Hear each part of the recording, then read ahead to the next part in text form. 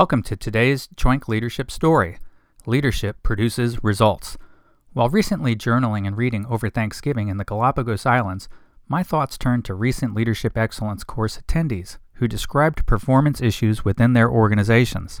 Specifically, some of them asked, how do I get people on my team who don't work directly for me to get more done?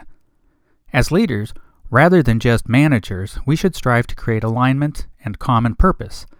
About the same time, I was reading a blog by Victor Davis Hanson referencing his new book, The Second World Wars. The productivity surge in the United States from 1941 to 1945 was mind-boggling. In Dr. Hanson's words, the generation that came of age in the 1940s had survived the poverty of the Great Depression to win a global war that cost 60 million lives, while participating in the most profound economic and technological transformation in human history as a once rural America metamorphosed into a largely urban and suburban culture of vast wealth and leisure. Their achievement from 1941 to 1945 remains unprecedented. The United States, on the eve of World War II, had an army smaller than Portugal's. It finished the conflict with a global navy larger than all of the fleets of the world put together. By 1945, America had a GDP equal to those of Germany, Japan, the Soviet Union, and the British Empire combined.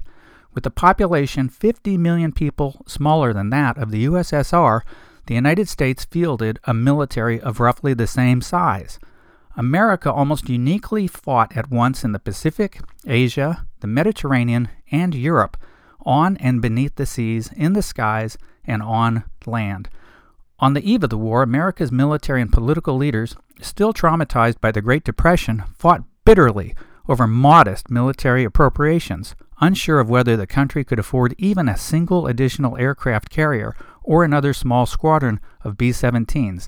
Yet 4 years later, civilians had built 120 carriers of various types and were producing a B-24 bomber at the rate of one an hour at the Willow Run factory in Michigan. Such vast changes are still difficult to appreciate. So, are our jobs today really so difficult?